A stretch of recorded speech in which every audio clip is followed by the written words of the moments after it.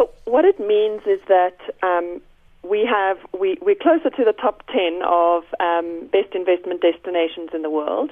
The top 10 investment destinations in the world receive the vast majority of FDI in terms of confidence. So we survey investors, as you just mentioned, and how confident they are in putting their money in various places across the world.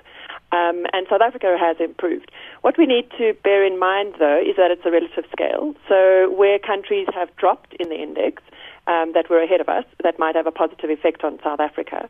For example, Russia this year dropped right off the index for obvious reasons, and that has had a positive effect for South Africa. And how many countries, Cecily, are surveyed in the world for this? It's not limited. It's open for all the countries in the world.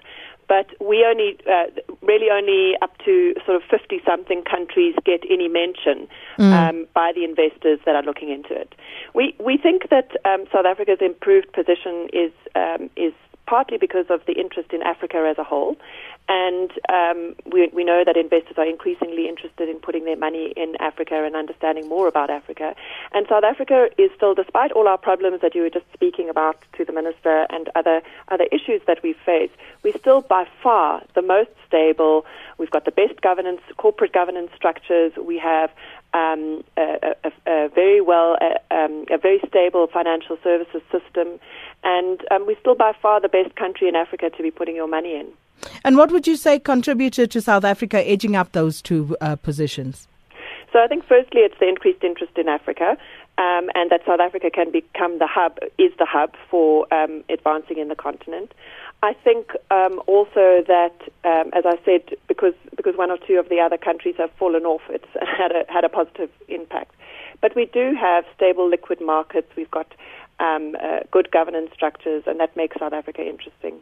You spoke about the top 10 earlier. We seem to be a whisker away at 13. What do we need to do as a country to move into that top 10?